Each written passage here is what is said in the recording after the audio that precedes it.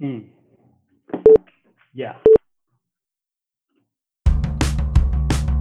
Porto, Porto.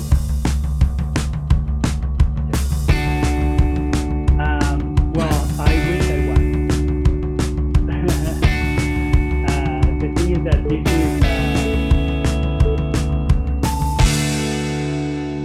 All right, we are back here. Very happy for our newest episode featuring Flavio Bastos. He's a really good friend of mine, and not only that, he's a very inspirational figure that is gonna give us some really interesting ideas and feelings about how to self manage and how to do very, very powerful projects. He studied in the Universidad Central de Venezuela. Communication, and he has been when I asked him for some description, he just wrote me one word: self-taught. So I'm gonna respect his desire to underline that, and I'm just gonna tell you that he has gone from being a person who was employed to be a person who set up several companies, and nowadays is totally independent and has produced projects like Viabam.com, Guiajando.com, and FlavioMiel.com, and he's a really powerful mind, and I'm really happy to have you here, bro. So here we are. So I was saying that you look like you're in Japan, man.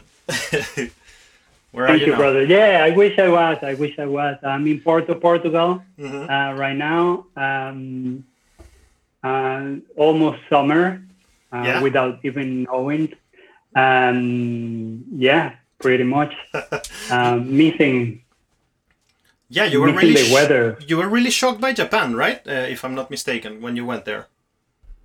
Yeah, well, this is something that is weird because whenever when I was a kid, there was always like people talking about Japan and wow, Japan, and I was like, who cares? It's just like it's there, and it might be interesting or not, of course, but it's the same as other cultures. I was always like, it's just another culture, right? I wasn't.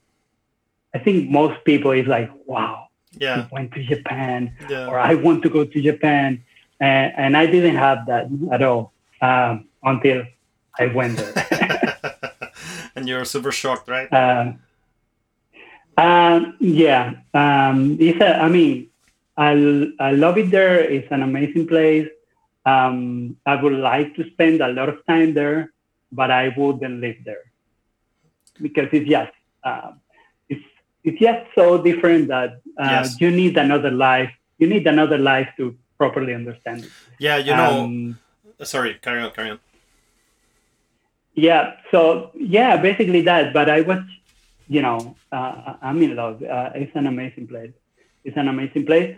But I always have this thing, like the Western thing with versus Asia, where I don't know. I think in the Western we adore Asia for religion reasons, and Mm-hmm. yoga and Zen meditation and blah blah blah. And I'm like, well, we are always looking for that answer there, but we have it here Yes. because we have the Yes. Greeks and the philosophers, Yes. and when this is human nature. Like if you take like Buddhism, right?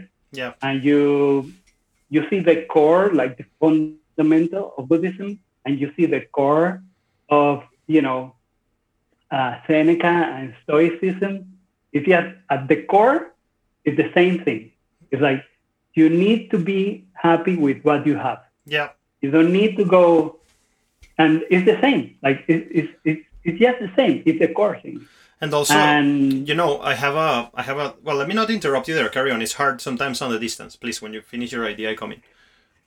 yeah, no, basically that. I just wanted to introduce that idea because it's something that we always talk about this Yes. kind of stuff, and it's I was recently. I mean, well, I have said we haven't spoken for years, and I have said repeatedly in many conversations that if people will, of my old friends, will approach to me and understand what are my core values nowadays, there will be a lot of surprises. And in total synchronicity with what you're saying, one of the things that is the characteristics of my actual worldview is a profound respect for the West and its ideas first, and especially for Christianity. I mean, we take this so much for granted, and we have been trashing this for the last 50, 60 years. And we have forgotten that, I think, this is what put men on the moon and robots in Mars, you know. I mean, we take for granted that we get on a lift or on a elevator, and the person next to us will just not murder us, you know, or something like that. And we take for granted all this set of core values that form a part of our lives, and we forget that things were not always like that. and because we have that spiritual gap in the West, I think people look to the East like, oh, look at them, they're so like enlightened and full of inner peace, and they have forgotten that I mean, with all the negative consequences that it may have, something like an organized religion or something like that, there's also this other super positive side that we just tend to just trash as if it doesn't exist. And not only that, I mean, just I remember my parents being super lefty and kind of not being adherent to any religion. You know, they took me to Europe when I was 15 and took me to all these cathedrals, and I was just wondering, like, why are we doing this? I mean, if we're not religious, and the thing is that we built these magnificent structures that they just populated Europe, and they were projects that were hundreds of years long. I mean, nowadays it's impossible even to plan a 10-year project, and these projects were 200, 300 years out to the future, and people went and made them, you know, and made them for a reason, and those that heritage that is there is just so meaningful and rich, and it's very fashionable on the West to just admire the East for their spirituality, and forget that when we combine Athens and Jerusalem, meaning the Judeo-Christian background, and the reason that came from Greece, we produce the most advanced epoch in the history of humanity, and not only the most advanced epoch, the most fair epoch in the history of humanity. People take this for granted so much. Like, I mean, nowadays, as I was saying, you enter to an elevator and you're sure that nobody's gonna eat you, and also you're a woman and you know that you're gonna get some respect. So it's very interesting to hear this from you, because I am very happy to see that this is not only a perception that I hold close to me. You know, that there is this lust for spirituality on the West that people tend to cover with the East. You know, and we could perhaps find it in our own house. And I tell you this, since I moved to Russia, it's been firstly many things have happened, and one of the main things that I felt when I left Europe was leaving this sort of, you know, when there is a bomb and it explodes, and there is the expansion wave of the bomb, like. And when I arrived to Russia, it's very contradictory and very opposite to what I was expecting it was going to happen. I felt like, oh, I left Europe.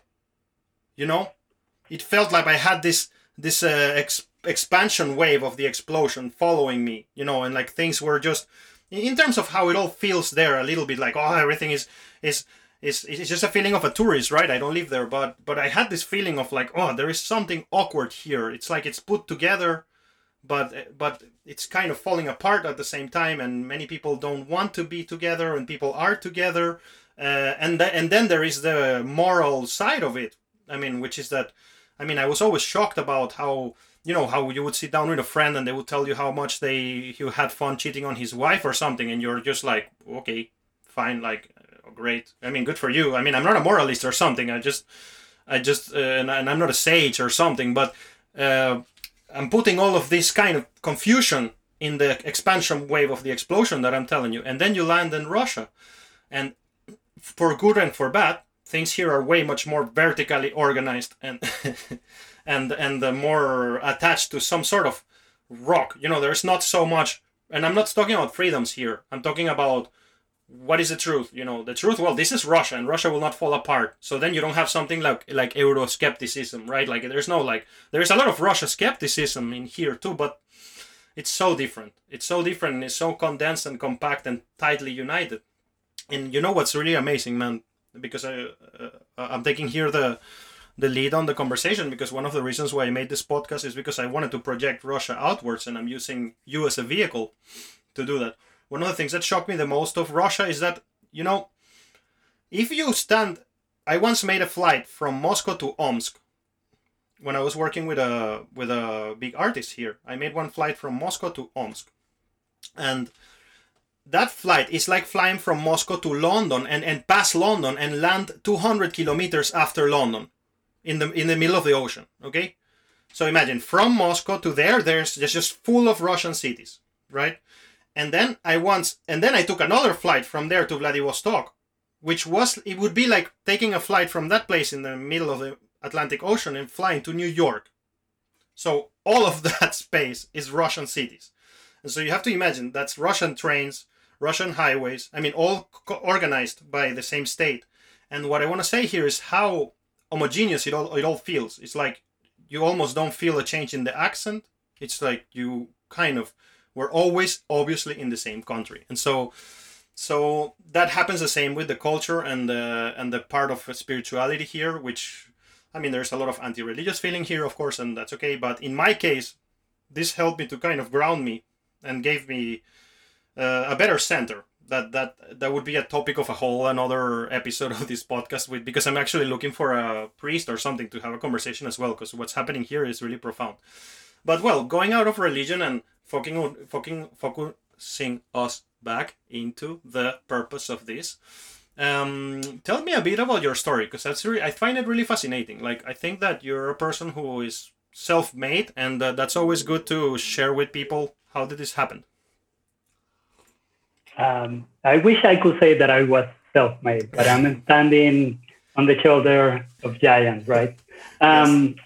But I know what you mean, because I'm always talking about being self-taught, and get a book, just read something, ask someone, etc. So one of the things, my story goes back 40 years ago, because I'm 40 now. Yes. I was born in Venezuela. My grandfather was Greek. From my mom's side. Greek? Yeah. I didn't know that. That's great. Yeah. And I was born there, and I live, in Maracaibo, which is a very, very hot city or hot place. My grandfather, he loved it there. I don't know why he felt very and he's like, what? Maracuchas and Greek has nothing to do. But they do. And at the same time, my father was Portuguese. And so I was raised in this, kind of weird thing, because my father was Portuguese, but he was like super Venezuelan. Mm-hmm. And my Greek family was also like super Venezuelan. But at the same time, you're in a bubble. Even you don't realize that until later in life. So I guess that kind of put me. I was kind of a shy guy, a shy child, and I was like very quiet. I just didn't want to, Also, my Greek family was super loud. Like Greeks tend to be. Exactly, and I was like, I don't like this. So I kind of really didn't fit into that scene, into that culture, and in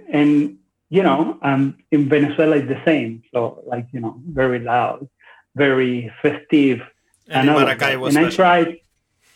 Yeah, and I was trying to, I don't know, maybe as a shy guy and everything, I just was like looking for my own things. I was always reading or things like that. I used to grab from my grandfather's library bookshelf, dinosaurs, ovni stuff, whatever magazine, whatever, got into my hand, I was going to read it. And at some point, I just realized that this was a very good way to learn stuff. Because at some point, I was given a book about, kind of chemical experiments that you can do at your home. And you have like this kind of candle that you put the candle and then you put a candle with water in a plate, and you turn it up, you light it, and then you put a glass on top of it, and then the glass fills up with all the water because of the oxygen. Oh, yeah. You know what I mean? Yeah. Right. So I was like I didn't need anyone to make this stuff. I just read it and I did it.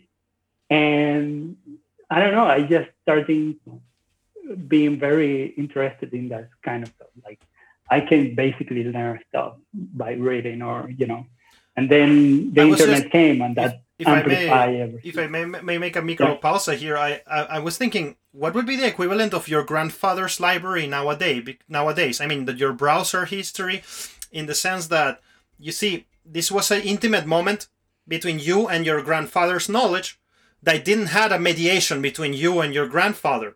But nowadays, we kind of don't have physical libraries, so I'm just wondering. Well, anyways, it's not even a question. It's just I'm saying, interesting. Maybe we got to start piling books there so our kids can explore our intellect without having to talk to us, right? Because they may be intimidated or something. Anyways, sorry. Just a super segue. No, but you have the internet, right? So you can put your... That's like all grandfathers, yes, all grandfathers' libraries in one, right? Exactly. But, I mean, like, basically, you can put everything you want. Like, I know what you mean. You're talking about our children, right? Exactly. Like, what would be the equivalent for them? And this is something that I've been thinking about. I'm pondering because my daughter is about to enter that age where she just goes and reads whatever is there. That is not from her bookshelf. And I was just talking about that like 3 days ago. And I was like, well, I'm going to start just buying the thing that I already know that it could be cool for her, and just put it there and see what happens. Exactly. In 2 or 3 years, because she's 9 now, and maybe, So retaking you back to where you were in this situation when you find that you could taught yourself your own. Yeah. Yeah. So basically, and then, the internet came and that was like, boom, like just, it was very interesting. So I used to live in Maracaibo. I used to, I have this, and I forget about this stuff, and I just start to remember at some point. But back in the days, I used to go by bicycle in the city in Maracaibo, and that was like, I mean, I don't know, any of my friends from there, they never bike across the city, but I use it as a medium of transport, and this is weird in Venezuela. Yeah. At least for my, for the kind of people and family I had, that you are supposed to be in kind of a bubble where, be careful and blah, blah, blah. And I didn't have that. I just grabbed my bike, go from my grandfather's home to my place, or to a friend, or just to Square or whatever. And this was super weird, but I didn't realize about it. I'm just realizing that, like, I don't know, 3 or 4 years ago. And I'm like, well, that's different. Like, I don't know anyone that has done it back in the days. So, yeah. So, well, basically, I always believe in that. And whenever I saw that there was some sort of independence to be made, I wanted to take it. So, especially when you are young, when you're a teenager, that you are sort of trying to be controlled. You want your own things. And, so I don't know, there's some sort of chip in my head that tells me you can learn. If you want to do it, you can do it. And you don't need anyone. I mean, you need knowledge. You need information. But you also need, to observe. But so there is like, it's a chemistry between what you want to do and really wanting to do it, and the books and the information. I was reading the other day I'm reading the Leonardo da Vinci biography. I know nothing about Da Vinci. Mm-hmm. So I was like, well, this is an interesting guy. This is a well-written book. I'm going to start reading. I just got reading it yesterday. And the book is based on notes of all the notes that Da Vinci left. So he left around 7,000 notes. Okay. And, paper was very expensive at the moment. So he took every inch of the paper and put like weird things together. And the author of the book, he says that it was so amazing, not only thing like how he draws stuff, but also that he was always making to-do lists, and he has a lot of to-do lists being with asking someone how to make X. How do you measure the diameter of the sun, and things like that. So he was well connected, right? Right. And he wanted to learn things to apply it to his art, but he needed that information. And even though Gutenberg already, printed the Bible, there wasn't. Of course. Not. There was a lot of information. This is the Renaissance, okay? Yes. So there's everything is booming. But he wanted to go because he has this maximum of going directly to the source, right? Yeah. So he was always trying to get to the source of the information. And with the internet, we can just go to the source all the time with whoever we want. And that was like a ridiculous inspiration for me to make things happen. I want to bring two things to this part of the conversation. I recently finished reading the Divine Comedy, and also a wonderful course I extremely recommend it to anybody interested from Yale University. It's a course about the Divine Comedy. It's for free on YouTube, but it's just gonna open your eyes about how well connected, way much more connected was the 14th century than what we imagined. I mean, it was there are references in the Divine Comedy to English poetry. I mean, I was never expecting these books to be moving around Europe in that epoch. I was totally ignorant about that, and I was really shocked. And by the way, I mean, if anybody has the chance to and hasn't read the Divine Comedy, it's a masterpiece. It's incredible.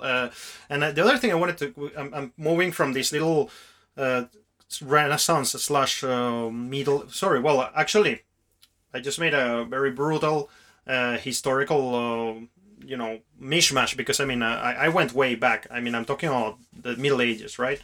You're talking a little bit more further, but I think antiquity is way different than what we think, and we don't tend to communicate so much with antiquity so well.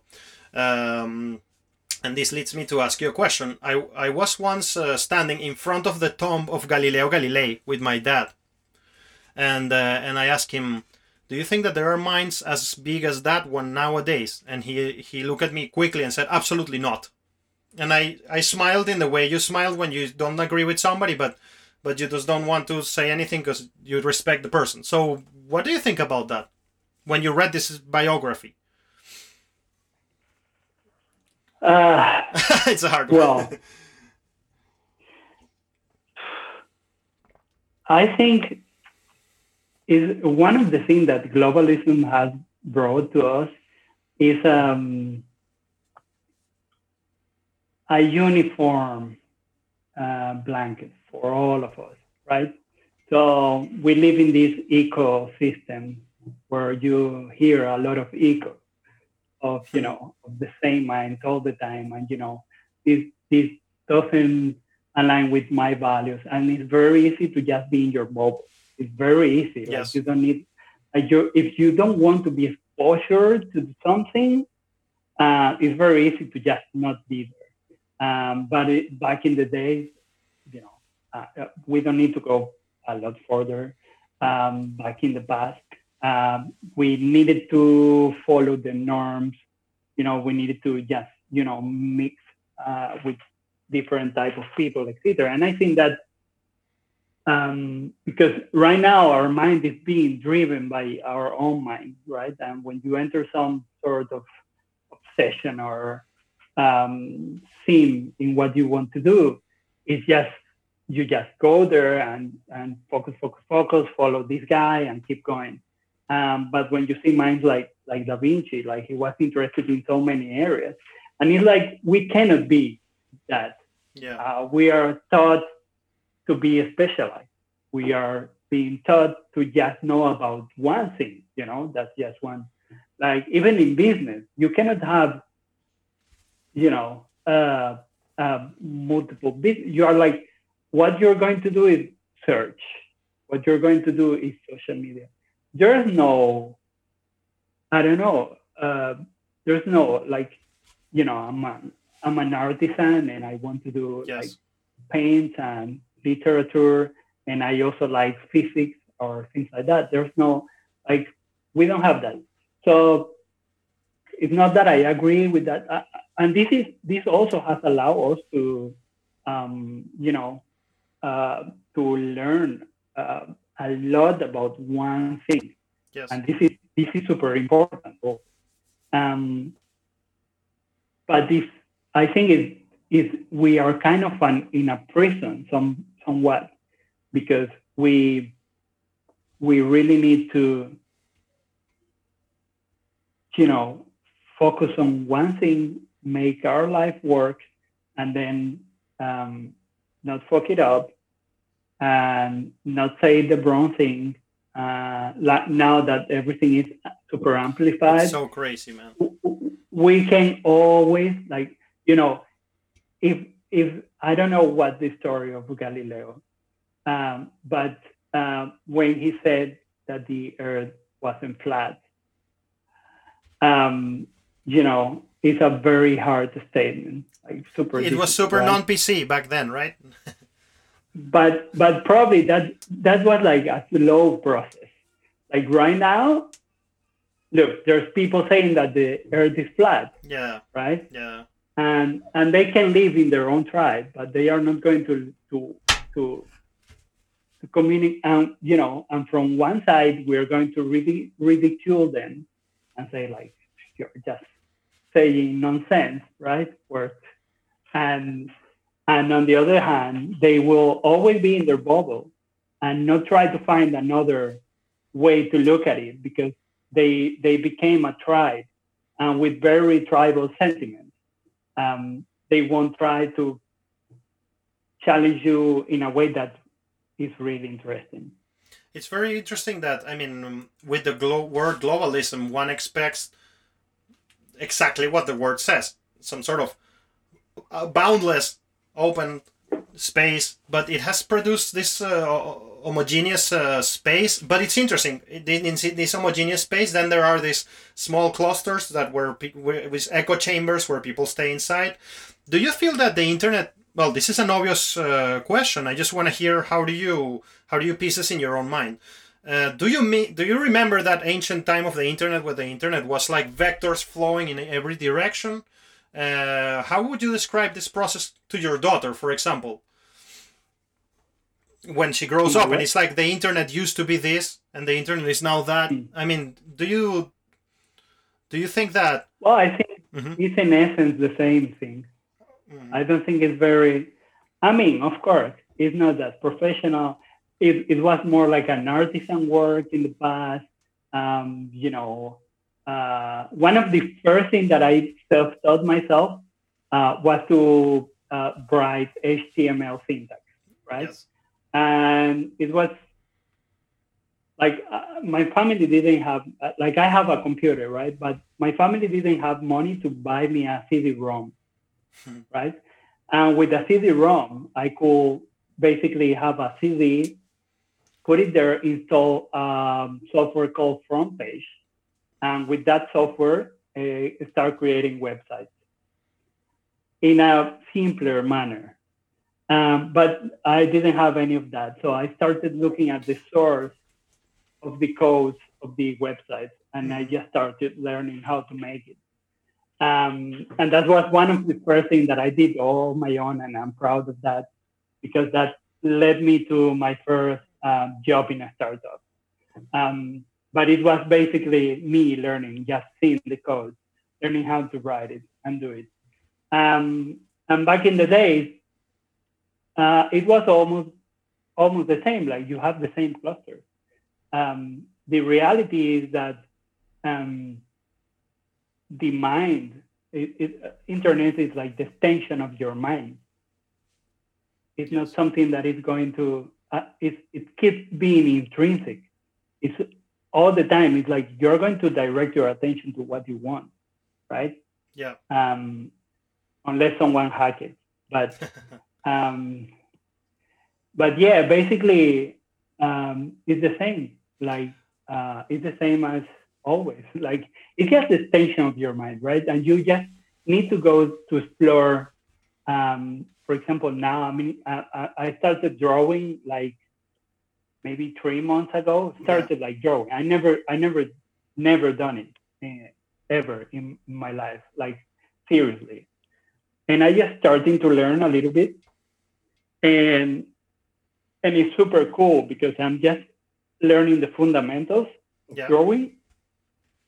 But when you see the teachers, they are all saying the same. They are just teaching you the fundamentals, one with different angles than others, but it's basically the same. So I feel like I advanced my drawing career, like a year in 3 months. I mean, if I put it like in comparison to going to a place to learn to draw. Yes. Because I have the information in my place, I can just go there and start learning. And I don't know, that's what makes it interesting. What do you think that stops people from taking that step? I mean, it's not like I'm asking you to draw the Bible of how to self-motivate yourself, but imagine that you're sitting with a friend and it's like, man, I'm telling you my own personal case. Yeah, well. No, it's not. Oh, jeez. No, there it is. That's great. This is super awesome. And I never drew any like this. And I'm like doing this and I'm like super excited. I haven't forgotten what the question was. I want to make a really quick sentence here before I go to that question. I will talk a lot about Carl Jung forever because Carl Jung changed my mind and my life for good. And I believe something that I obtained from him. You don't choose your interests; they choose you.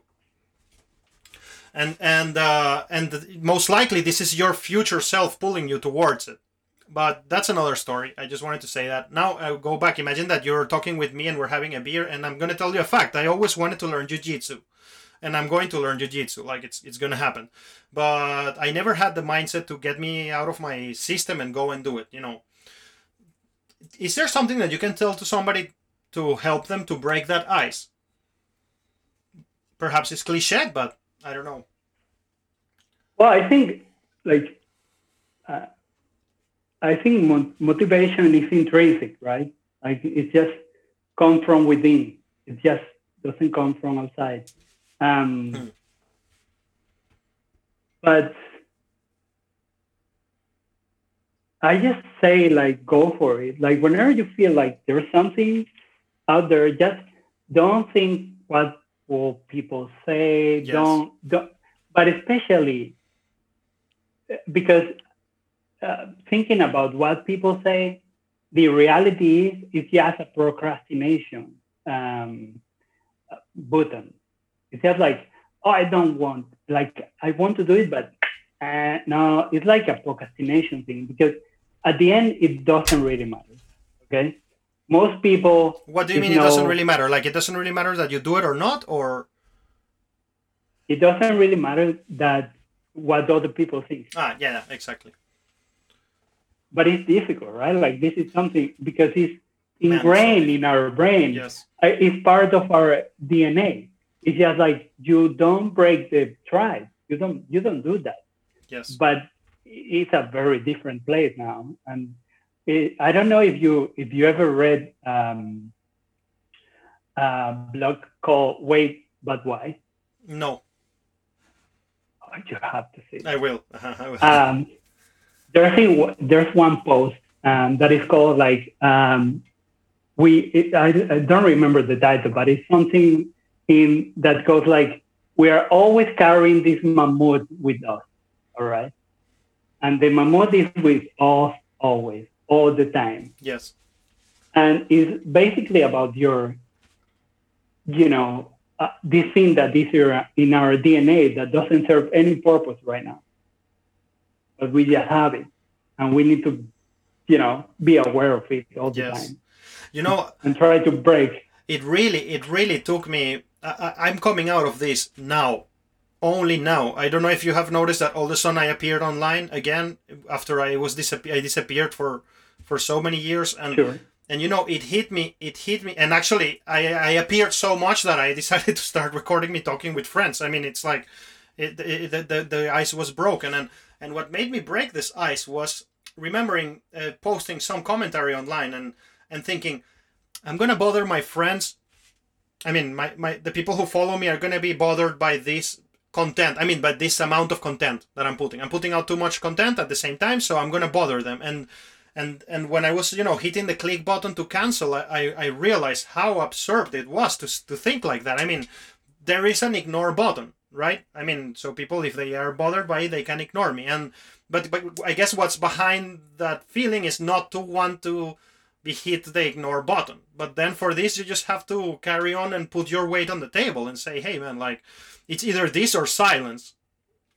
And, man, I might as well rather express myself than to bother somebody offline, especially online. I mean, it's very funny. I mean, and I consider myself not a lazy mind, but this is so heavy on all of us, this kind of force of what will the others think, that I was myself consumed by it until a few weeks ago. And I think that's one of the effects of the quarantine is going to, I think it's a polar thing. I mean, in general, when things are happening in your life, the outcome most likely is going to be catastrophic or beautiful, and it just depends on where you're standing, and that depends on every single decision that you made before that moment. And the quarantine is either catastrophic or beautiful, and what has happened is worth. I mean, this is the event of our generation. This is our Second World War kind of thing. Never in the history of humanity we have been through something like this, and the outcome, in my case,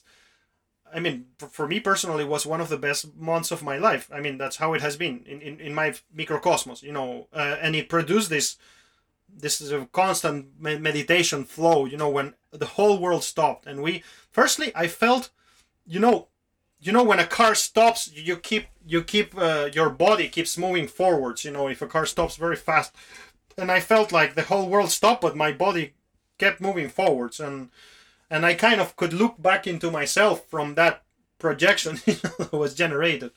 And I could meditate about this kind of things. And it drove me to open myself up and to just stop this fear of what will the others say. But it's absolutely innate in our minds and in our bodies. And if somebody wants to learn more about this, and I recommend you this, I'm right now reading a book that I think it's foundational, and it's a really powerful work from a writer called Jonathan Haidt.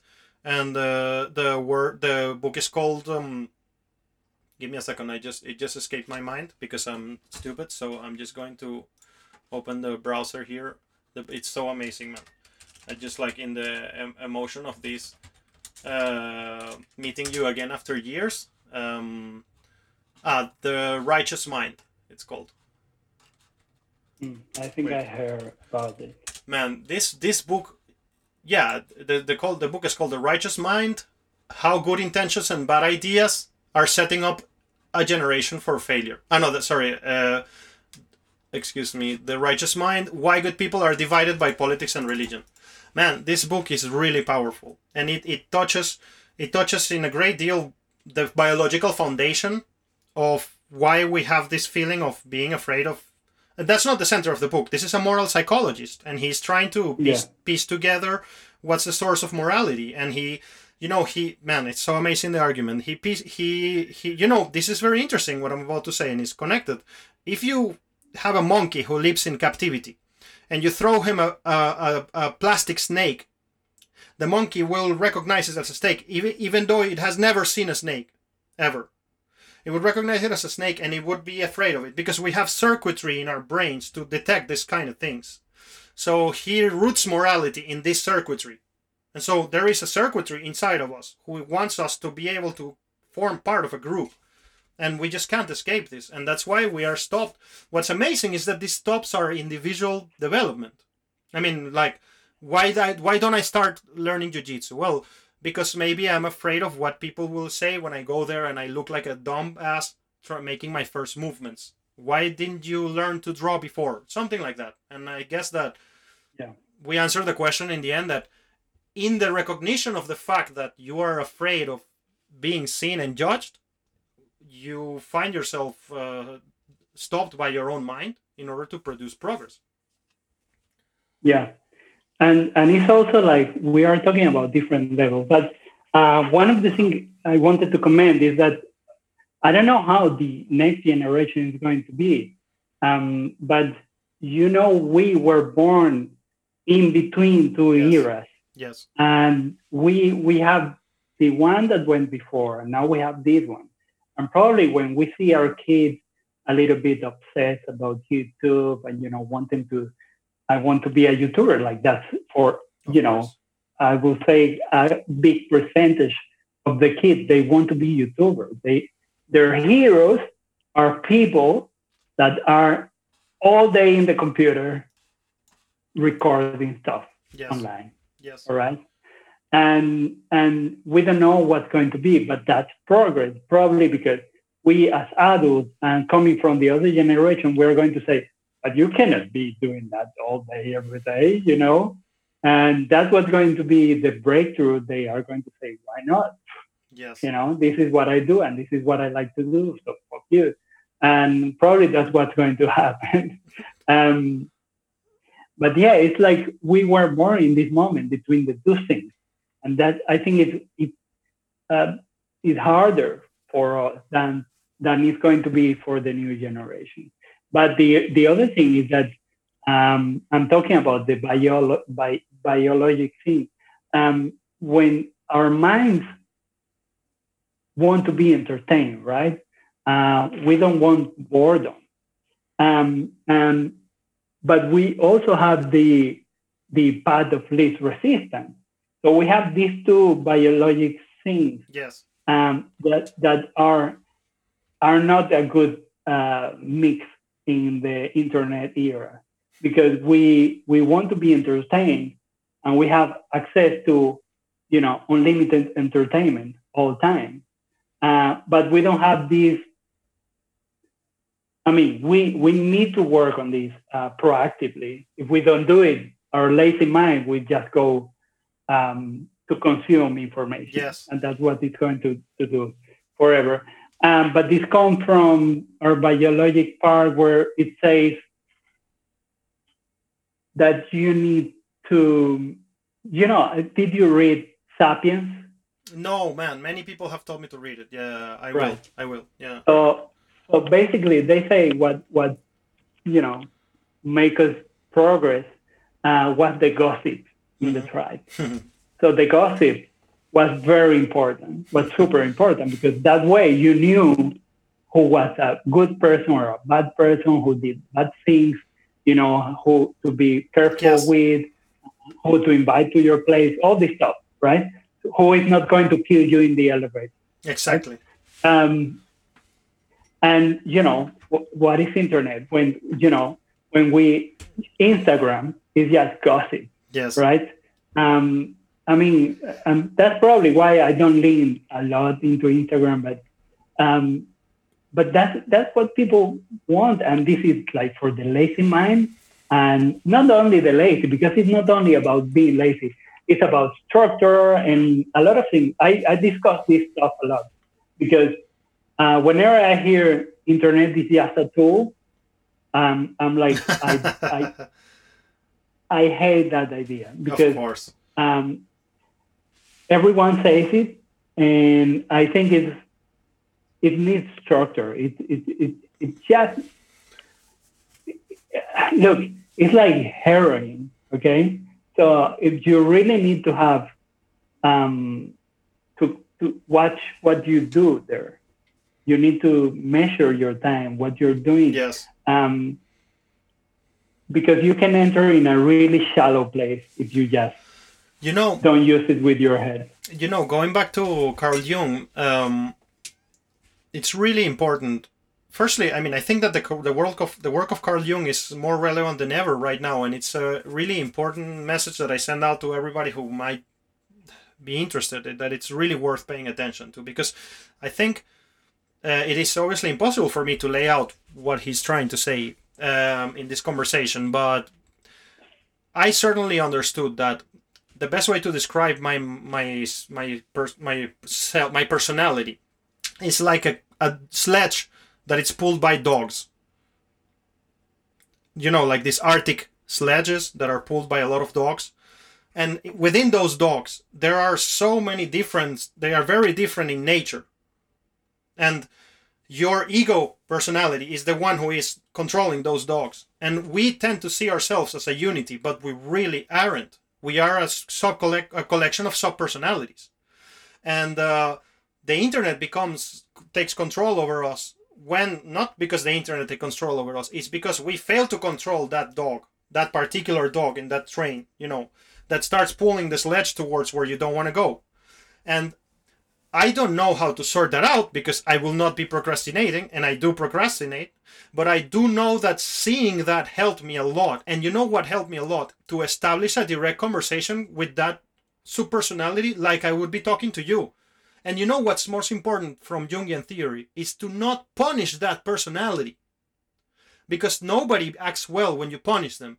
You need to have a negotiation and a conversation. It's like, okay, for example, I'm going to get out of the example of the internet.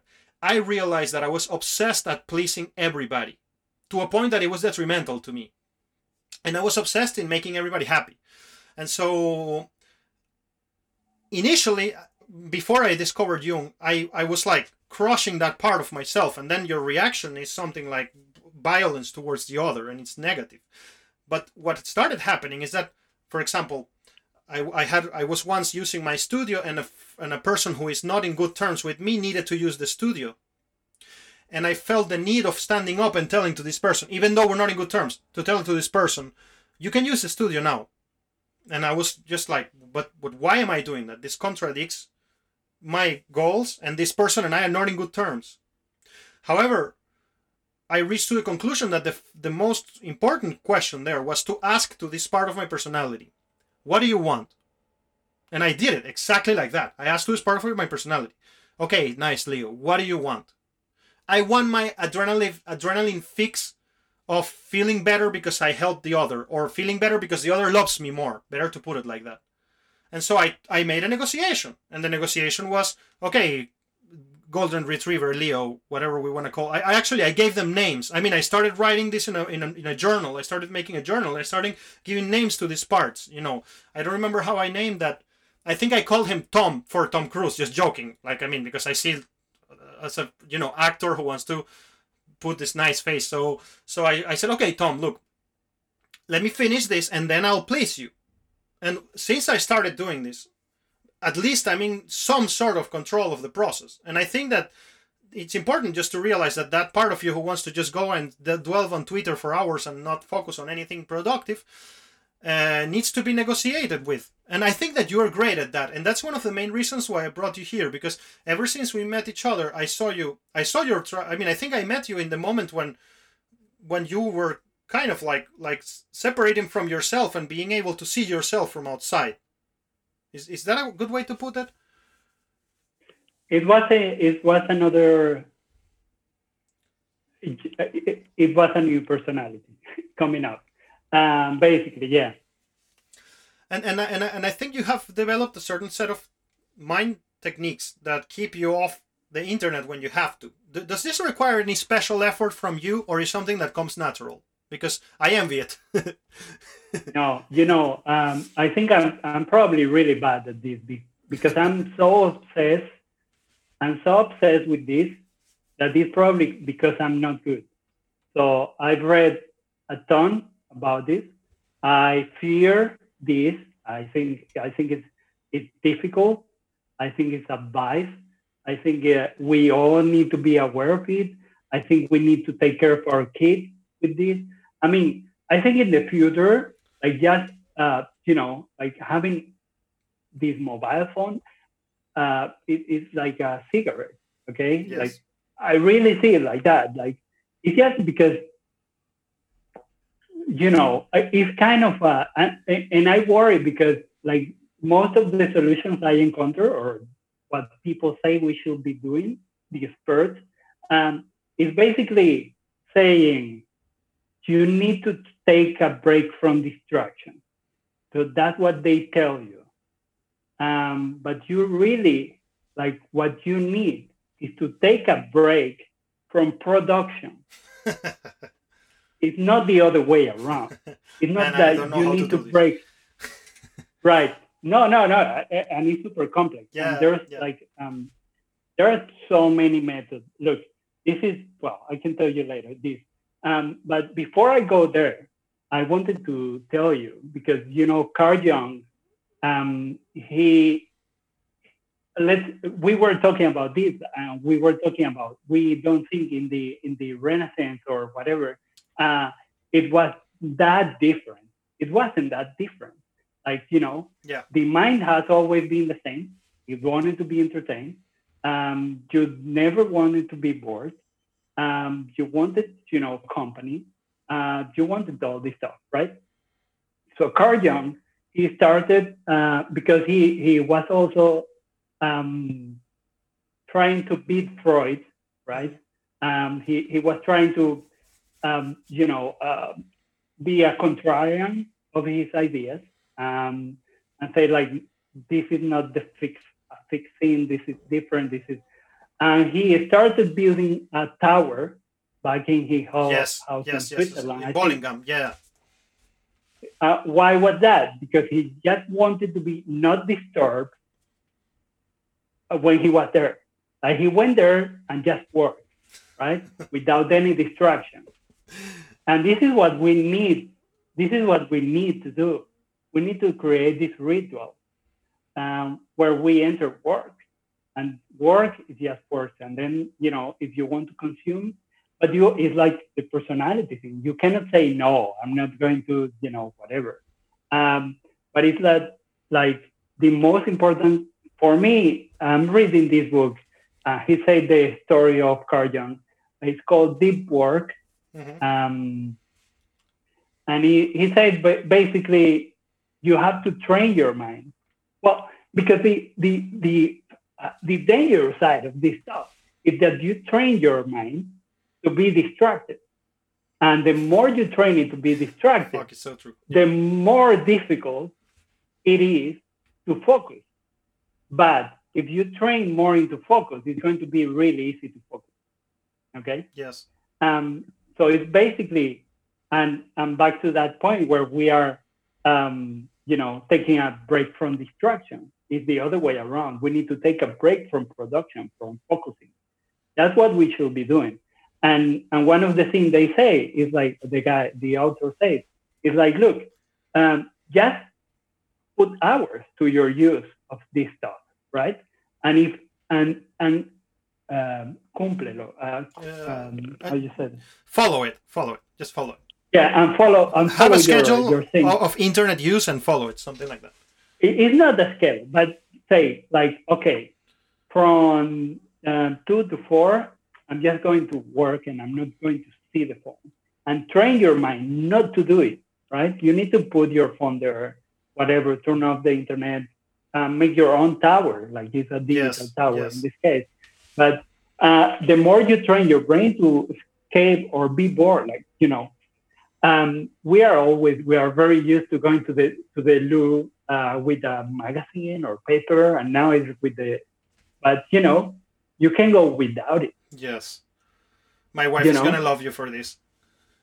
Because I always sit down like for 40 minutes or something, just like, and then going to the toilet ends up being the last thing that you do. I mean, it's just a way to escape. Right. So look, the thing that worked for me are I have a time to end the internet thing, right? Every night at 8 p.m. unless I have something different. It's just out, the phone is over. So I have from 8 to around 9 or something to do other things in weekdays. Mm-hmm. And during the weekend with kids, it's also very good to take basically I say that is DD day, which is Domingos Desconectados or Unplugged Sundays. Unplugged Sundays. Yeah. So we're basically disconnect everything until 4 or 5 p.m. So Great. we have all the day to do other things. So we do these two things, and because it's a tribal thing where we plan to do stuff, because the thing is you cannot do it without planning to do something, because it's not going to work. Yeah. So you need to do, okay, like, look, on Sunday, I'm going to wake up, I'll make breakfast, then play whatever, Uno, whatever you want to play, go out for a run in the park, whatever. It doesn't really matter. You just need to plan it a little bit. It doesn't need to be like that, but, something. Yeah. So these are the things that I do. And they mostly work. They work mostly all the time. Do you physically disconnect like the internet, or do you have the mental power to just leave it aside? I wish I could just be connected, but now we have Netflix, right? And right, Netflix and whatever. And my wife loves seeing series and movies and stuff. Yes. I'm more of a book guy. Yes. And I will disconnect it, but I can't. Yeah. I also think that, I mean... But look, what I do is I leave the phone out of my reach. Yeah. I'm about to buy myself because I openly come out of the closet and say that that dog of my sledge, it's at the moment, at least I'm aware of its existence, but at the moment it takes control over me. And for example, I have a big interview on this podcast. I'm very excited coming on Thursday. I will interview a Scottish scientist who is one of the proponents of this theory that I'm very enamored of the Younger Dryas cosmic impact hypothesis. And so, and I have to read his book, and it's so hard for me just to, especially when I have the phone is my book and also the internet at the same time, because I don't have a Kindle or a device. I wish I would, but I just don't have the willpower just to not move around. And I see it with the eyes of because that personality is an addict. It's really an addict. It behaves like an addict. The other personality. And I'm so I've been just thinking, okay, well, listen, I think I need to treat this like a doctor. And just, for example, buy myself an alarm clock and leave the phone outside of the room, have a device where I could read that it's offline or just has the capacity to read, because if not, it just takes over my life. Like I'm hoping to develop this focus, but I'm honest in the sense that I'm not, and I really think, here openly saying to the whole internet, I really think it affects my whole life. I really think it's one of the reasons why I have been less productive and powerful, and it's not the fault of the internet. That's where people fall into a major mistake.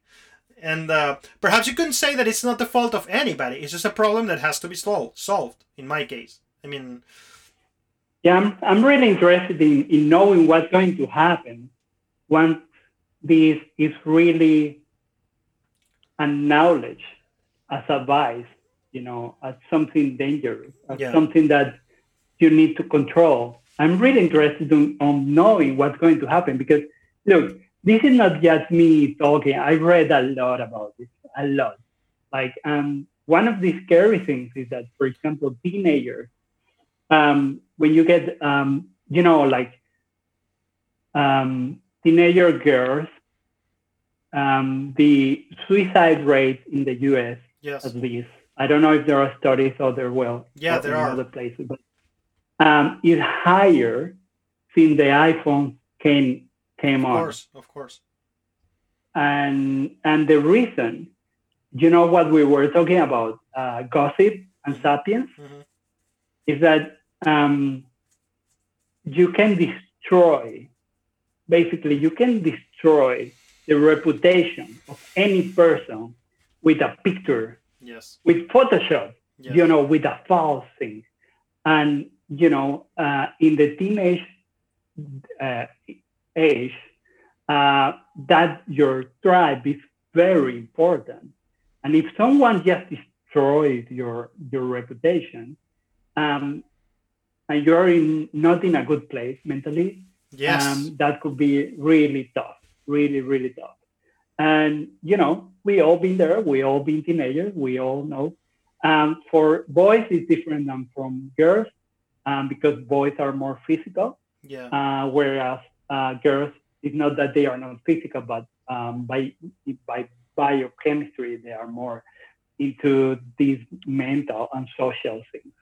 Um, and it's just, it's dangerous, man. Like, you need to take And control. you know what's very funny? I have found myself when my parents come to visit me. This is transgenerational. I mean, my parents behave in a certain way as the 15-year-old child who has access to the internet and just gets consumed by it. When they come to Moscow to visit me, I share internet for them in the car. For example, I'm like, okay, guys, I'm gonna switch on the internet.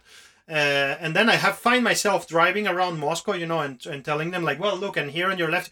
And when I see they're like, and I have jokingly like, okay, guys, internet time is over. It's off, because our parents too. I mean, nobody really knows how to handle this beast. And look, like a great force behind the conquering of America was the establishment of plantations of sugar.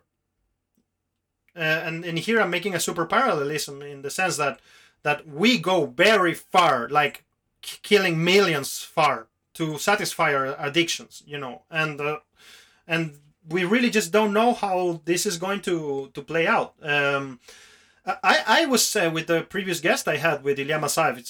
It's a Moscow music producer. We were saying that, well, if we survive the Second World War, I'm pretty sure we will survive Twitter. But now I don't know. I oscillate in between those two things.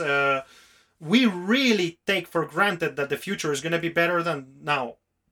And what just happened in front of our eyes is proof that we just don't know. It's still open. It's still open for the game.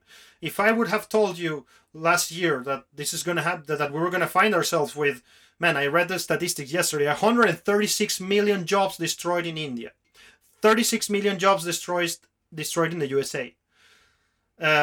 Who knows what is going to be the deep impact of this in the future? What I know is that we have to be very, like, the universe is really, really not, what's the word? Condescendent. That's not what I want to say. The universe is really not a merciful place. If you make a mistake, you're out. And I think that the cure of this, as usual, is, well, I mean, I think that's the cure of everybody. Of everything is truth. I mean, it's to try to speak the truth, to try, or at least try not to lie. Like I openly say here, hey man, like, I have a problem, and that puts me a step closer to not being consumed by it. That doesn't mean that I'm gonna win, but if I don't tell it to you, and I think that's something I always encourage people. It's like, find a good friend and just tell them the worst things about yourself, because when you say them, when you put them out of your mouth, they just become alive.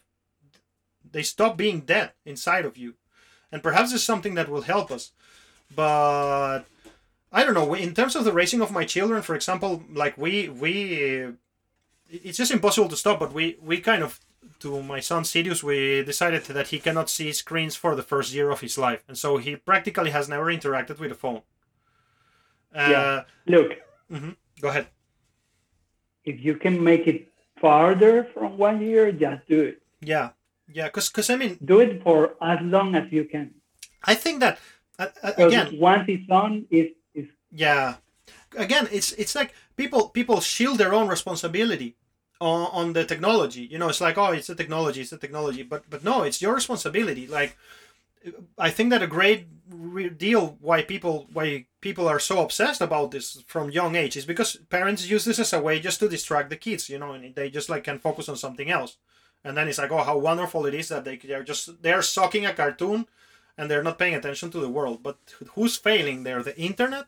No, it's you. And again, it all comes down to personal responsibility. What are we going to do about it? Well, we just have to recognize the problem and move on and try to be better at this, because I'm unsure. I'm unsure if it's necessarily going to be doomsday, but it's worth thinking about it. Yeah, we need to be prepared. We don't know what's going to happen. Okay. I did you ever read like there's like a joke, like, you know, if we start another war, don't worry, just throw them a lot of iPhones and that's it. You know? Exactly, and they would just stay frozen there in front of the device. Exactly. So basically, you know, when you read, this is difficult to explain, but McLuhan, he always, like, he was a visionary, and he said, like, look, the medium is the message. What he really meant is that we become the medium. All right. Yeah. The medium is an extension of our senses. Okay. And by being, you know, it basically numbs our senses when this is so big, right? So we take all this information. It's just like we don't have enough brain to do this. To process this. We just don't have enough. You know, we can only take like 5 to 7 items in our memory, you know, and that's it. Yeah. So whenever we are talking here about this stuff and see how we are focused and we are connecting ideas, right? Yeah. Beautiful, because we are not distracted. If we were distracted, we will end, you know, who knows where. In some Wikipedia article.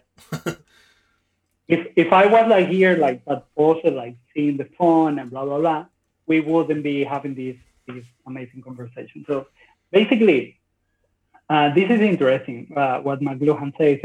And I don't think I really understand it, you know, what he really wants to put out there. But it's basically saying, like, look, if we become this, if we are inside the bubble now and we don't see it, that's it. You know, we are having this conversation. We are having another podcast when there are, like, I don't know how many million podcasts there are now. Yeah. You know, and it's just like we are all doing it. Yes. Right. And it's not something, it's just to satisfy our needs and, you know, and probably create an audience and, you know, just have something fun that we like doing. And we do it because it's easy. Maybe if it wasn't ready, we wouldn't be doing it because you're in Moscow and who is going to listen. Yeah. I want to say something, but you know what's wonderful about these things, and things have meta meaning packed into them that we don't know when we arrive to them. We don't even know that that's why we are doing it, or we don't even know that that's what it's going to produce for us. And the only way to find out is to go and do it. That's one thing I want to say, and I will expand that in a second. And the second thing, a good advice I heard, I'm very enamored of Jordan Peterson's ideas, and I have enjoyed a lot going through his material. And one of the things I obtained from him is that it's very useful to do whatever everybody's doing. It's actually, people really think that, I remember I once heard this quote, I really don't remember from where, it's like, in a world where everybody's trying to be unique, the most revolutionary thing to do is to try to be like everybody else. And so I personally, and I'm going to tie this, I'm saying 2 loose ideas. And the third idea I have, and I'm going to wrap it all up in a nice little arepa, in a nice little Venezuelan potty here for us. Flatbread potty, you know, these 3 ideas. Let's recap. Things have meta meaning that we don't know until we don't do them. Secondly, everybody's trying to be unique, so perhaps a good idea right now is to be like everybody else. And third is that maybe because we know that there is something wrong with the way the internet is interacting with us and we are interacting with the internet, maybe it's really useful to make plans, like exercises. For example, sit down and talk with my friend Flavio without anything else for an hour, without being able to be distracted. So we call it a podcast. And then when then this connects with the other 3 points, because what happened is that I started a podcast not because of the other 2 points that I said later, that I wanted to be like everybody else, and not because I wanted to create a plan. So those things were revealed to me later, but it mattered that I crafted the plan, because then it produced me the situation in which I'm learning a lot, because I'm finally here focusing one thing for 2 hours. Finally, I haven't done this for 7 years. I really made to make a podcast because I'm open about everything. I'm a musician and I need to push my name outwards in order to expand my work. And that's that was my rationale, hey, if I make a podcast, look, everybody's making a podcast. So if I make a podcast, then it's going to drive my name further. And I never imagined what I was going to discover once I started. And what I discovered, and then I realized that the reason why I'm doing this now is because it finally gives me the opportunity to learn without being shoot into a million directions. And it also gives me the chance to communicate with some people that I love. And then the byproduct of that, it's like what comes out of the machine that you would throw away which is in a conversation, usually it gets dissipated into the air and it goes away. Then you can maybe profit out of that. But those other 3 factors, I mean, and I want to say to the people listening, that if we know that there's a problem, what thing we could do is just to create a plan to stop it. And I always saw you, again, like that's one of the main reasons why I brought you here. I always saw you like a person who could make those plans, and maybe you need to just give it a name. This is the offline Sunday. And those things, though trivial they sound, they are not. They would really help you to get away from the automatic train. Yeah. What is interesting is that some of ideas I came up with, the more I read, the more I see that a lot of people have came to the same. Of course. For example, I call it like, we started doing this not very long ago, maybe a year ago, like this Sunday Disconnected. But then like I was reading this book, Deep Work, I told you about last weekend. And I read that they were doing the Shabbat offline or something like that. Yes. Just like a Saturday thing, festivity.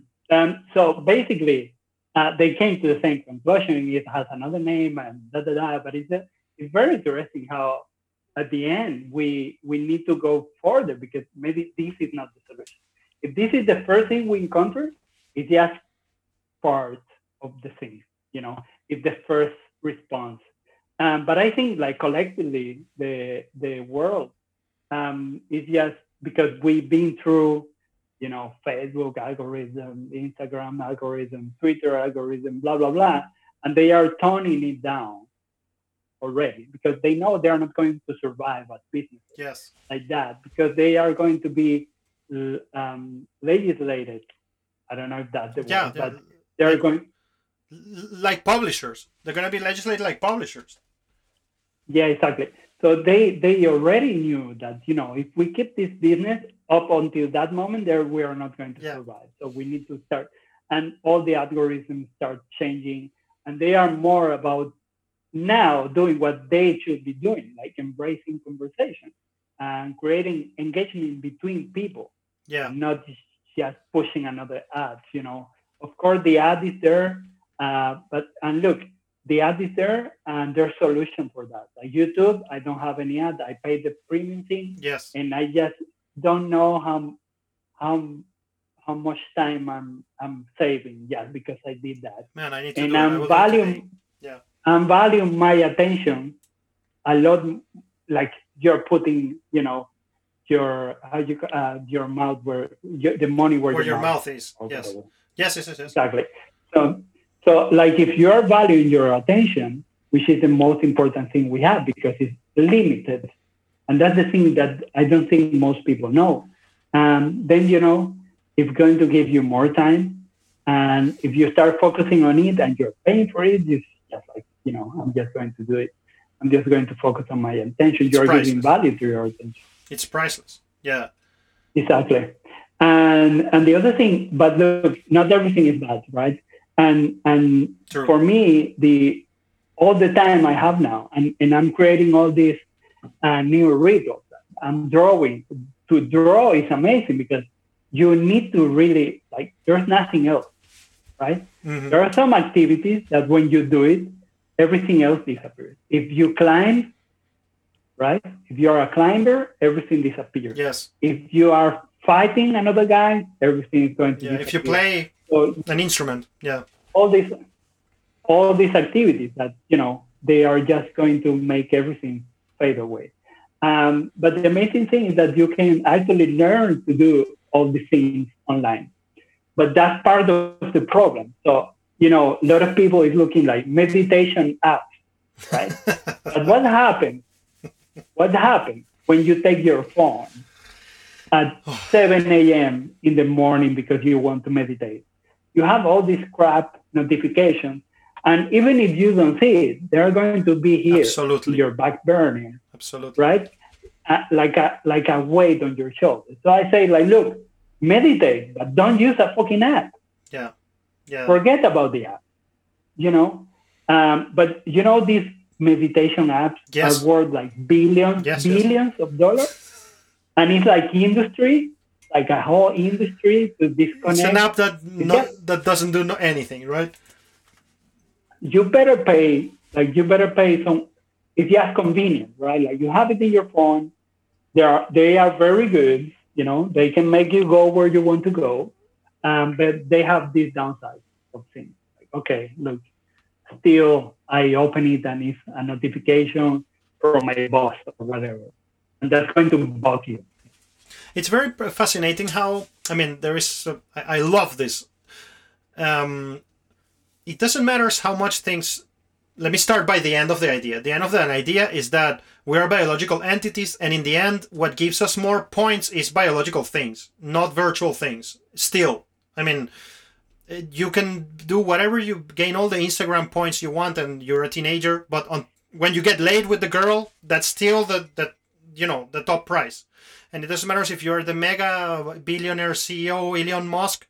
When you get laid with Grimes and have a baby, that's where you find meaning, something like that. And so it seems our minds and our bodies have a disconnect in a little bit, in which we're trying to find that middle ground between what I don't even know to separate it like that. I don't think it's wise. I think in general is mind and body are a unity.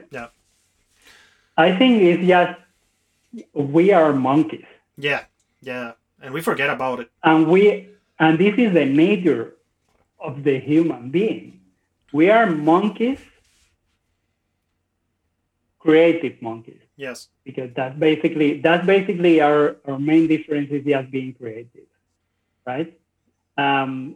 We have language, we can communicate. Yeah, well, but the dogs do have that too. They can communicate with each other by smell, by other things, but they do it.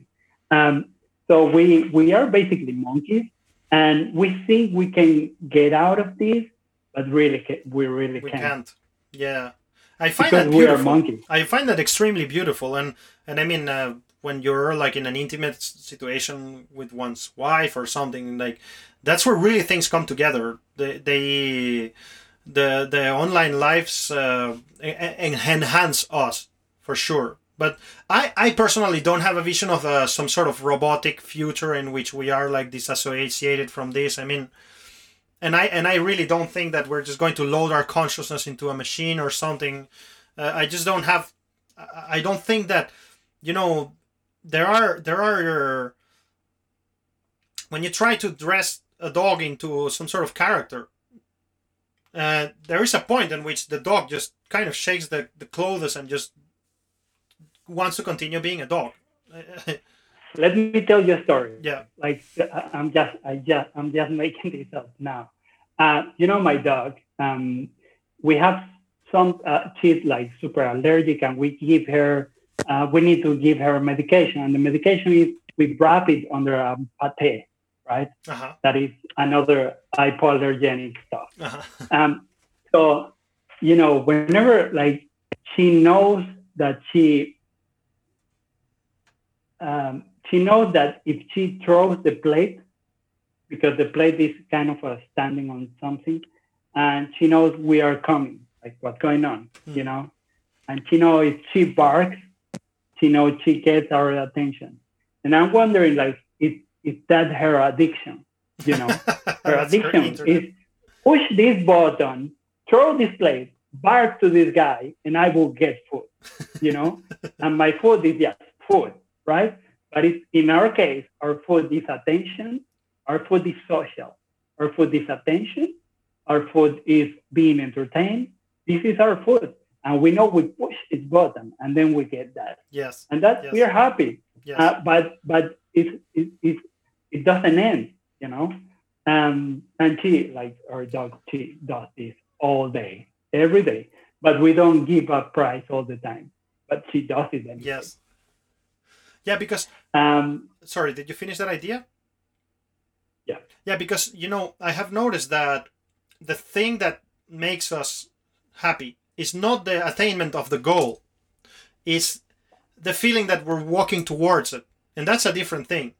For a great example is you graduate from university, which is the attainment of the goal, or your dog getting the meal, it's the attainment of the goal. And then in case you graduate of university and the day after you're seeking for a job in Starbucks,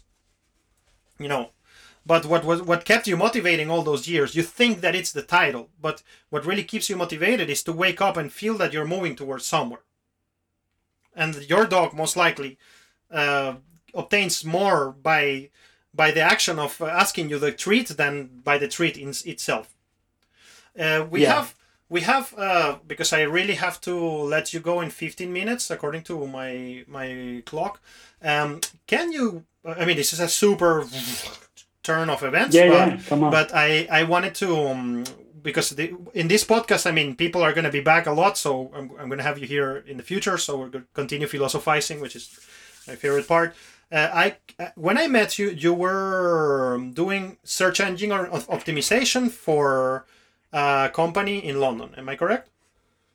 Yeah. Yeah, and I would like to hear two stories, kind of. The story of the website that you did in Venezuela, which will give us, because I also, with this podcast, I want to shed light in Russia and in Venezuela. And I want people to know that Venezuela used to be a country where you could do things. And then what kind of are you up to now, and what are you doing now, and how are you approaching to it? So let's start by the Venezuelan part. Like, what were you doing? You did something really cool in Venezuela that was really interesting.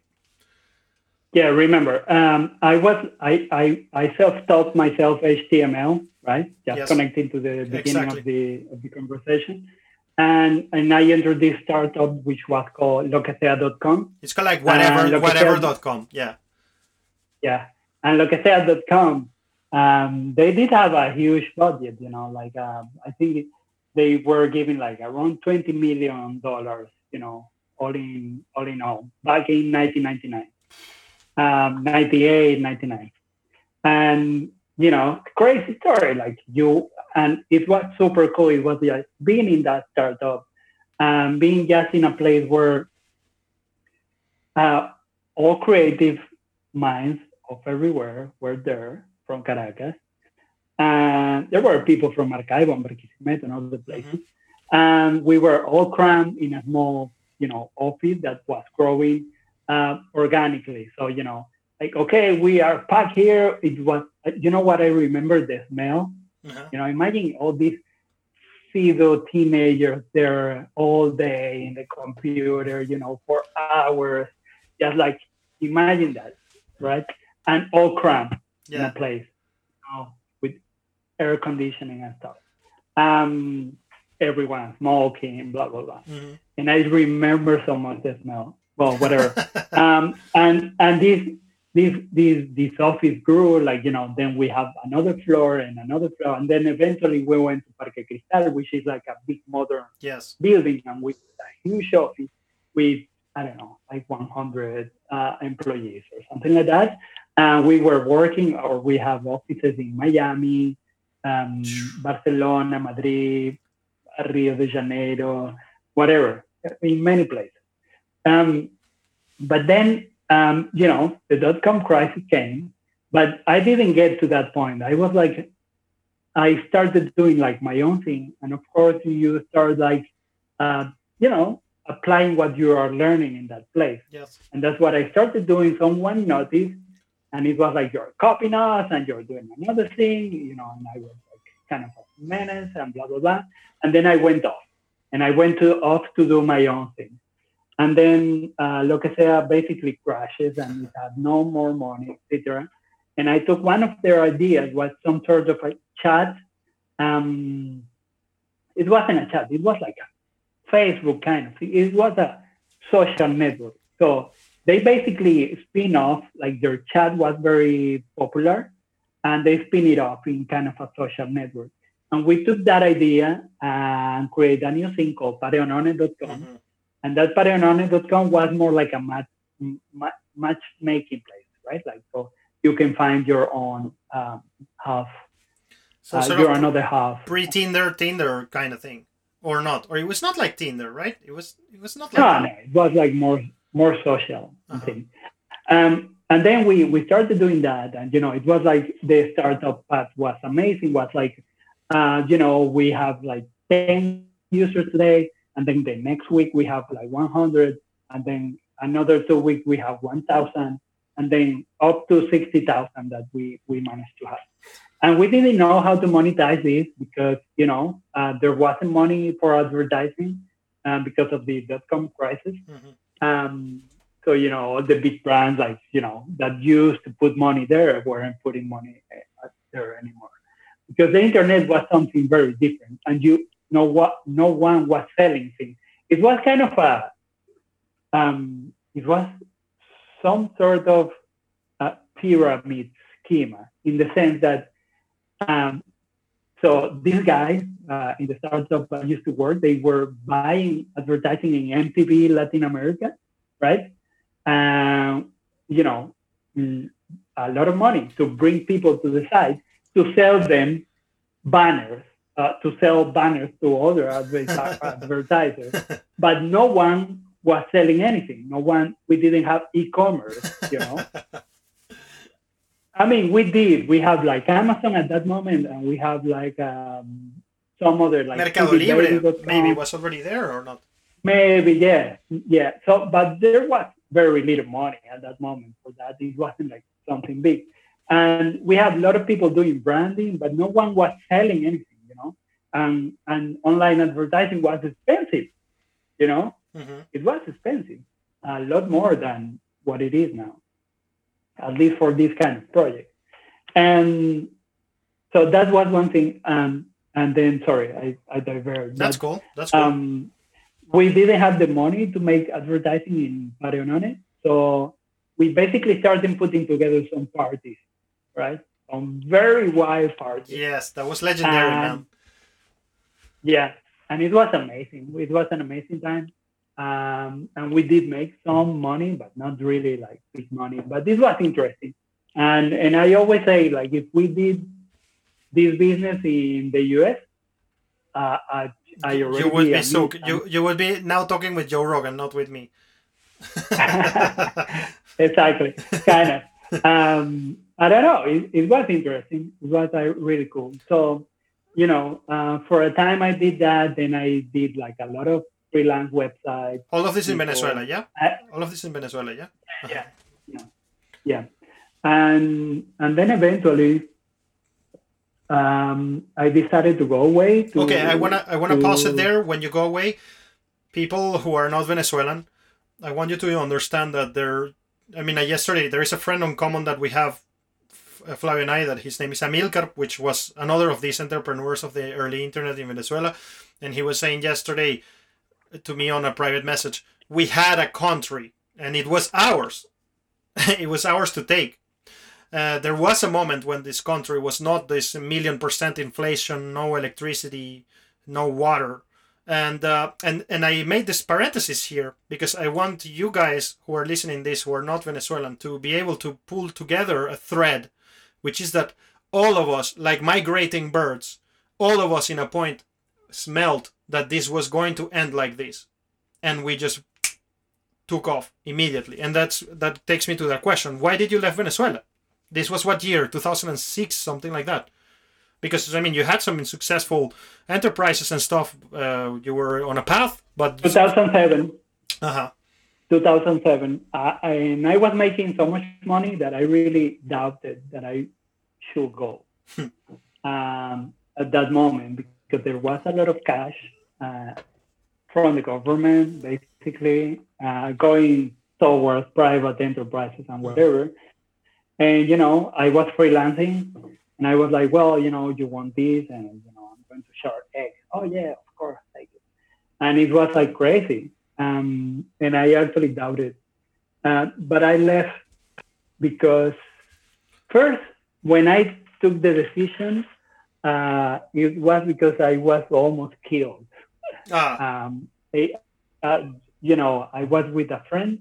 Her car was stolen in front of my house. We were basically pointed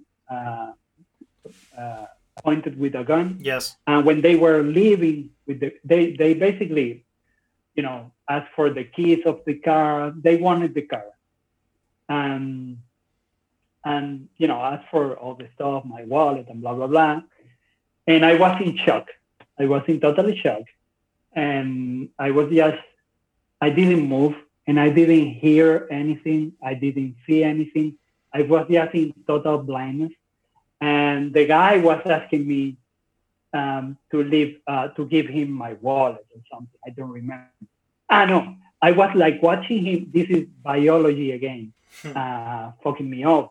I was watching every movement. I remember the detail of the hand of the guy where he was moving his hand. I was like super laser focused, right? But in shock. And the guy was talking to me, like, don't look at me, but I wasn't hearing. I wasn't hearing that. Yes. My friend, she just like gave me, así un codazo. Yeah, like a boom. punch. I'm React. like, and I reacted, and I just put my side down. And when the guys were going to, they turn on the car and they say, "Now turn back." Like give me your back. Just turn back to me. Yeah, and I'm like, "Fuck, This is it. And I just turn back, and I say like, and it's like when I finally hear the car going, it was like coming back to life again. And that's the moment I decided, like, what the fuck I'm doing here? I have my fucking passport. I don't have to be living this. And basically, I was living a very good life. I did have like all my friends, Yeah. our bubble. But that thing, this is not the first time I was, pointed with a gun, but probably the most dangerous one. And I was like, well, I'm gone. And I decided to go, and I left the next year. Basically, I graduated and left.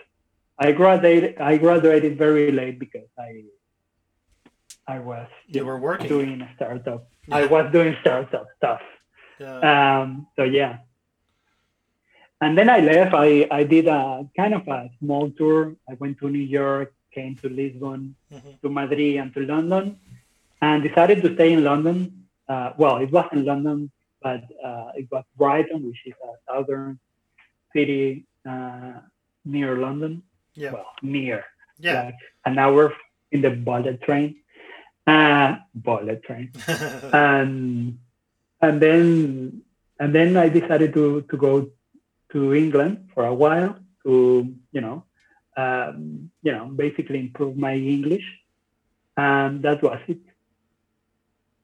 And I don't know, like this is when I met you, because I didn't meet you before. Yeah, I always heard about you, and it was in London where I met so many interesting cats that had left, because all of us left in a point. So I don't know. It seems like, I mean, to respect your times, it seems like we're going to talk about your projects of the present in another edition of the podcast. Are you really need to be on time? No, right now? we can do 10 minutes. Perfect. So then you somehow focused on the travel world, right? And now, Yeah. well, we find ourselves in this Right. situation. This is another funny story, because I went to London, I went through several interviews for TripAdvisor.com. Okay. I didn't have any connection to the travel or tourism or whatever. I just didn't. But as usual, I was experimenting. I did have a blog, and I was posting things about Brighton, and I had a lot of people asking me stuff about Brighton and how can you live there, and how much money you need, and blah blah blah. And at the same time, I went to an interview in TripAdvisor London, and I was cut off at the end in the final interview Uh-huh. because they say I didn't have moderation experience or whatever. And I'm like, fuck you, I'm going to just work in this stuff, and just going to try and make it. And then I left London and I came to Lisbon. And imagine Lisbon, difficult to explain, but Lisbon is such an amazing city. It's so unique and so particular.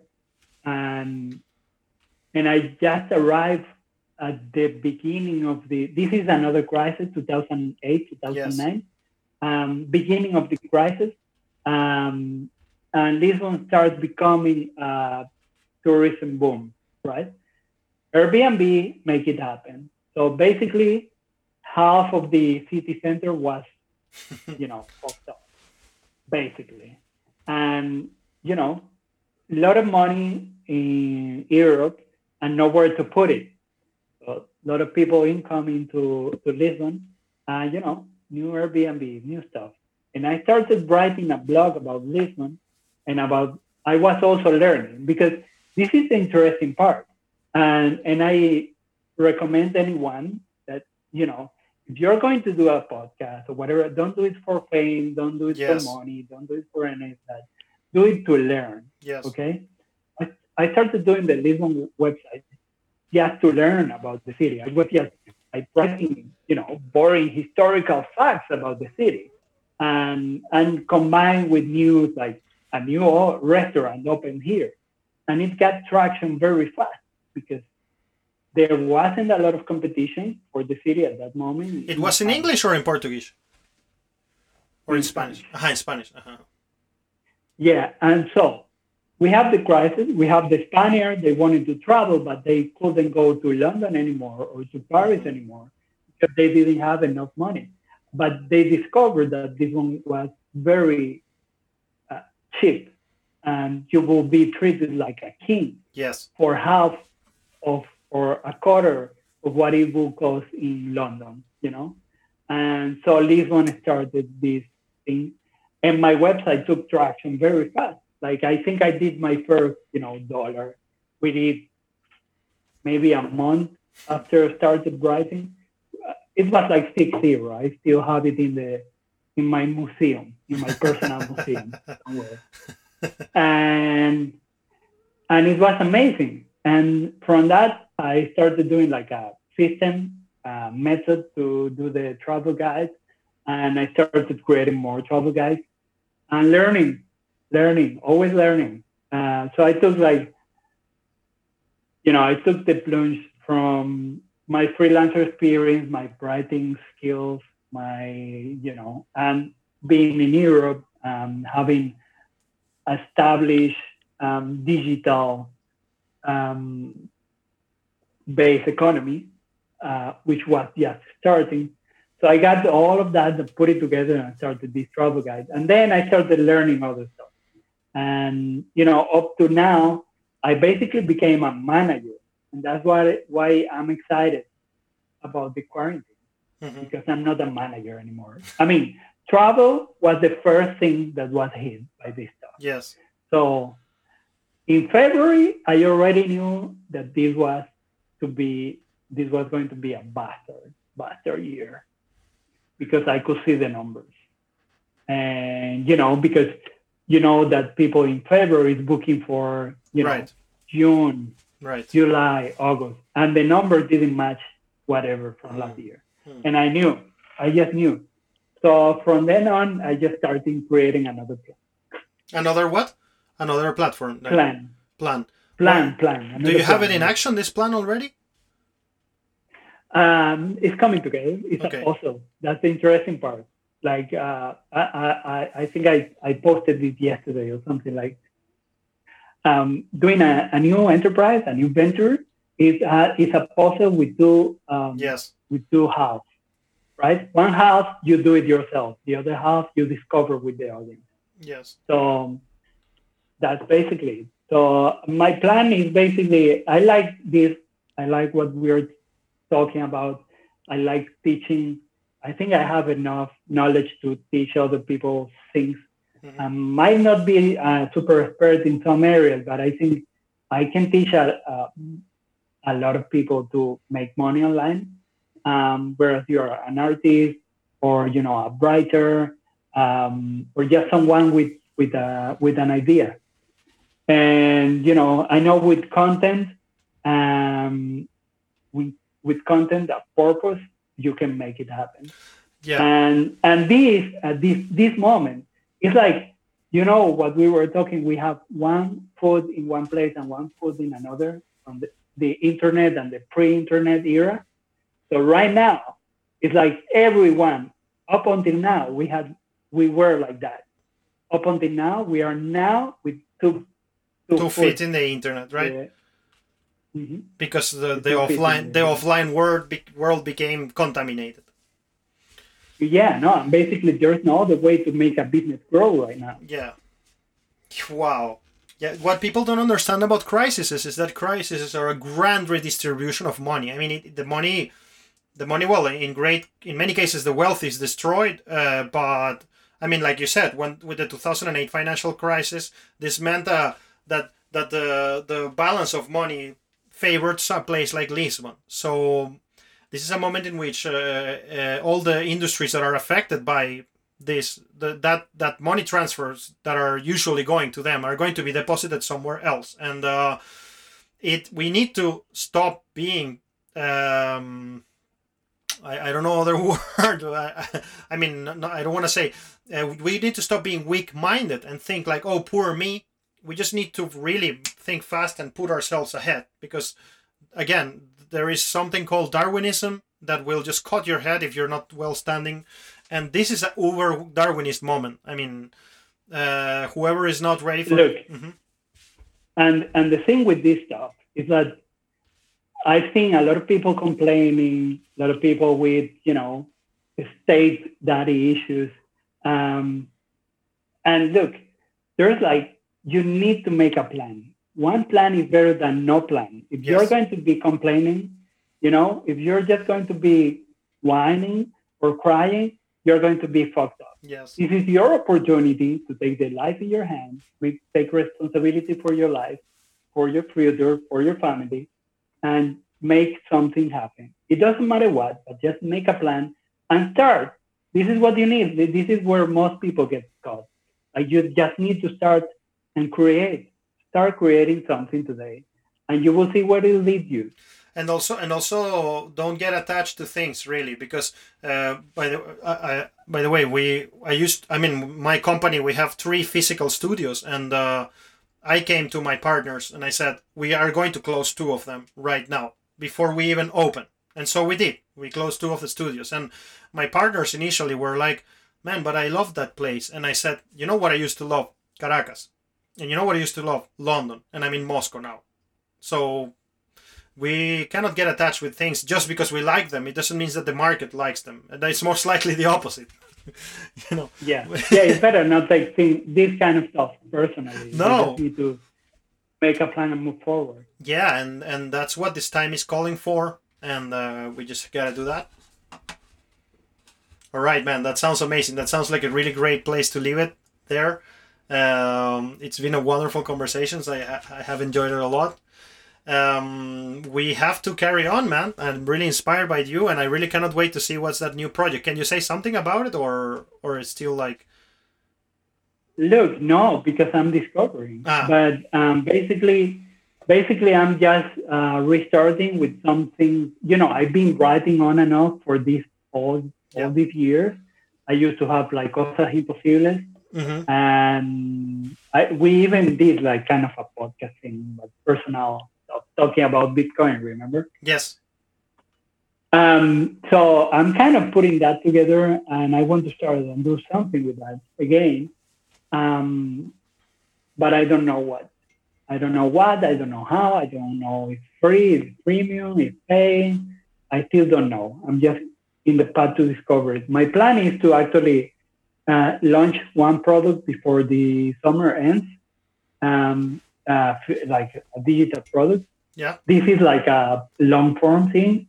and another very short in the next couple of weeks. I'm not sure yet. I just put it out there, see what happens, and carry on from there. But I mean, are you going to launch a new site or something like that, or it's already out? No, this is my personal website. I will keep just nurturing my personal uniqueness. Yeah, man. I think that that's important in this day and age. Like, I mean, we are some sort of back to the medieval. You used to go to Giovanni Trapattoni shoes. You were going to a brand, and I think that putting your own name behind things gives them, your face and the solidity that they need. So I think that that's a really great idea. Man, before I leave, did I ever told you I have this primo tercero? Third cousin? Primo tercero. Third cousin or something. I don't know if it's, I was talking about, I have this friend and his grandfather and he's Italian and blah, blah, blah. And he told me, I flew with him. He was a very good pilot. Marco Straziotta. I'm talking about your grandfather. Yeah, about my grandfather. Wow. But this is an old person, or maybe it's my uncle who he's thinking about. How old is this person? I don't know. Well, he's 80. Yeah, could be my grandpa. Yeah. 80, I think. 80, 81.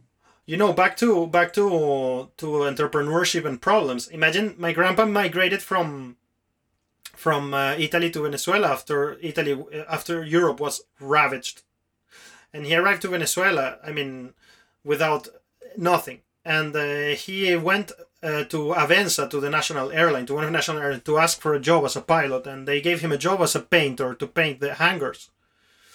And he told me this story, which was like, I needed to find a job that will make me think a lot, so I decided to drive cars from Caracas to the outside of the city, so I can think a lot. And eventually he built a big empire. So this is again what I connecting with the idea of, in my case, making a podcast or something. You really don't know what the activity that you're focusing on is going to give you. And if you start by setting up those rules, that what do you think, and the layout, you're just going to fail, most likely. Yeah. You need to think. You cannot. The instant gratification doesn't work. Yeah, and also, perfect understanding. It doesn't exist. You only understand things as time progresses and things as things move forward. And whoever is out there, perhaps listening to this and thinking about what to do next with this COVID-19 situation and the new market that has been placed in front of our eyes. Certainly, the selfish goal is not the one that is going to reward you. It's the goal that is going to make you grow more. And if people find that useful, they will tune in, I think. Yeah, of course. I think you don't need all the answers. You just need one plan. Exactly. You need to start it as soon as you can. And then, start to juggle all the balls and see where it leads you. You wrote one of the most fantastic tweets I have ever seen in the history of Twitter. It wrote it last week. It was a thread which said, I open a thread on Twitter and tell you how to be an entrepreneur. And then I was like, all right, here we go. There's going to be like some 20 tweets. And then you see downstairs, start now. The open rate of that tweet is super huge. It's super big. But it's ridiculous that no one retweeted or not one liked it. I don't know if people felt, betrayed or something, but that's the truth. That's what I wanted to make, That's the point I wanted to make. You just need to start. Should we feel offended when people don't retweet things? I mean, not offended, sorry. Should we feel that the punch was not delivered? No, the punch. I was seeing your Twitter guide, and it seems like analyzing the reach is more powerful than the engagement. Yeah, because in the end, people saw it, right? Yeah, and also like when you focus on this kind of stuff, you need to focus on engagement. Yeah, and not on the other metrics like how many likes, how many retweets. You need to focus on the audience because you are building an audience. You are not building you know, I don't know, circus.